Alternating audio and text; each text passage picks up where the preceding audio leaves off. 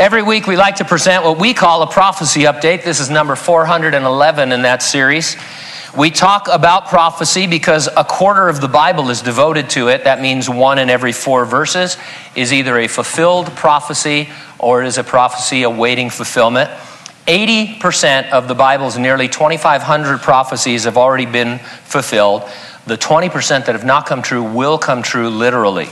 It's our belief that we can therefore identify trends in the world and news that would be expected in light of the unfulfilled prophecies.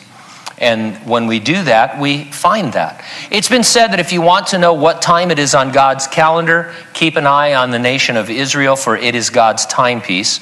The scriptures relating to Israel's prophetic role in the end times are numerous. We forget that Israel other than next to Jesus Christ, Israel is the major topic of the Bible. As Gentiles, we sometimes don't enter into that, but there are numerous scriptures that Israel has fulfilled in these last days. One of them is that God will draw Jews back to their homeland. In Ezekiel 37:12, we read, "Therefore prophesy and say to them, Thus saith the Lord God, Behold, O my people, I will open your graves and cause you to come up out of your graves and bring you into the land of Israel." Back in 2010, Israeli Prime Minister Benjamin Netanyahu declared to the people of Europe and to the world that the prophecies of Ezekiel 37 had been fulfilled. His speech was on the 65th anniversary of the liberation of the Nazi concentration camp at Auschwitz. The Holocaust, he said, represented the dry bones and graves of the Jewish people, and out of that horror, the state of Israel was resurrected. Jeremiah said, "For lo, the days come, saith the Lord, that I will bring again the captivity of my people Israel and Judah, says the Lord, and I will cause them to return to the land that I gave to their fathers, and they shall possess it." You'd expect Jews to be regularly returning to Israel, and that is exactly what you find happening. An article on ynetnews.com was titled, "Israel saw 35% increase in Aliyah last year." Now, as I've told you before, Aliyah is the immigration of Jews dispersed around the world back to Israel. So here's some excerpts from the article.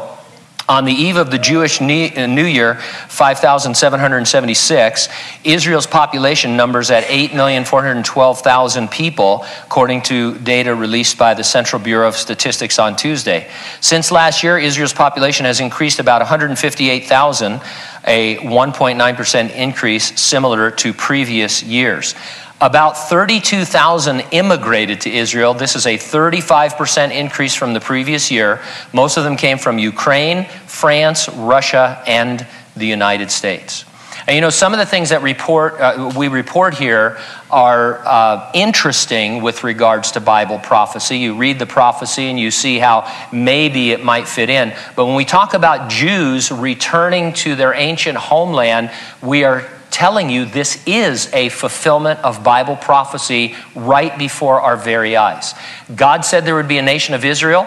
There is a nation of Israel. He said that his people would return there from all over the world, and that's exactly what they're doing. This is Bible prophecy. It's being fulfilled. Now, the Lord's coming to resurrect the dead in Christ and to rapture living believers. That is an imminent event. It could happen at any time. So while we get excited about these fulfillments and seeming fulfillments, what we're most excited about is that we could see Jesus at any moment. And that's why I ask you every week, are you ready for the rapture? If not, get ready, stay ready, keep looking up, because ready or not, Jesus is coming.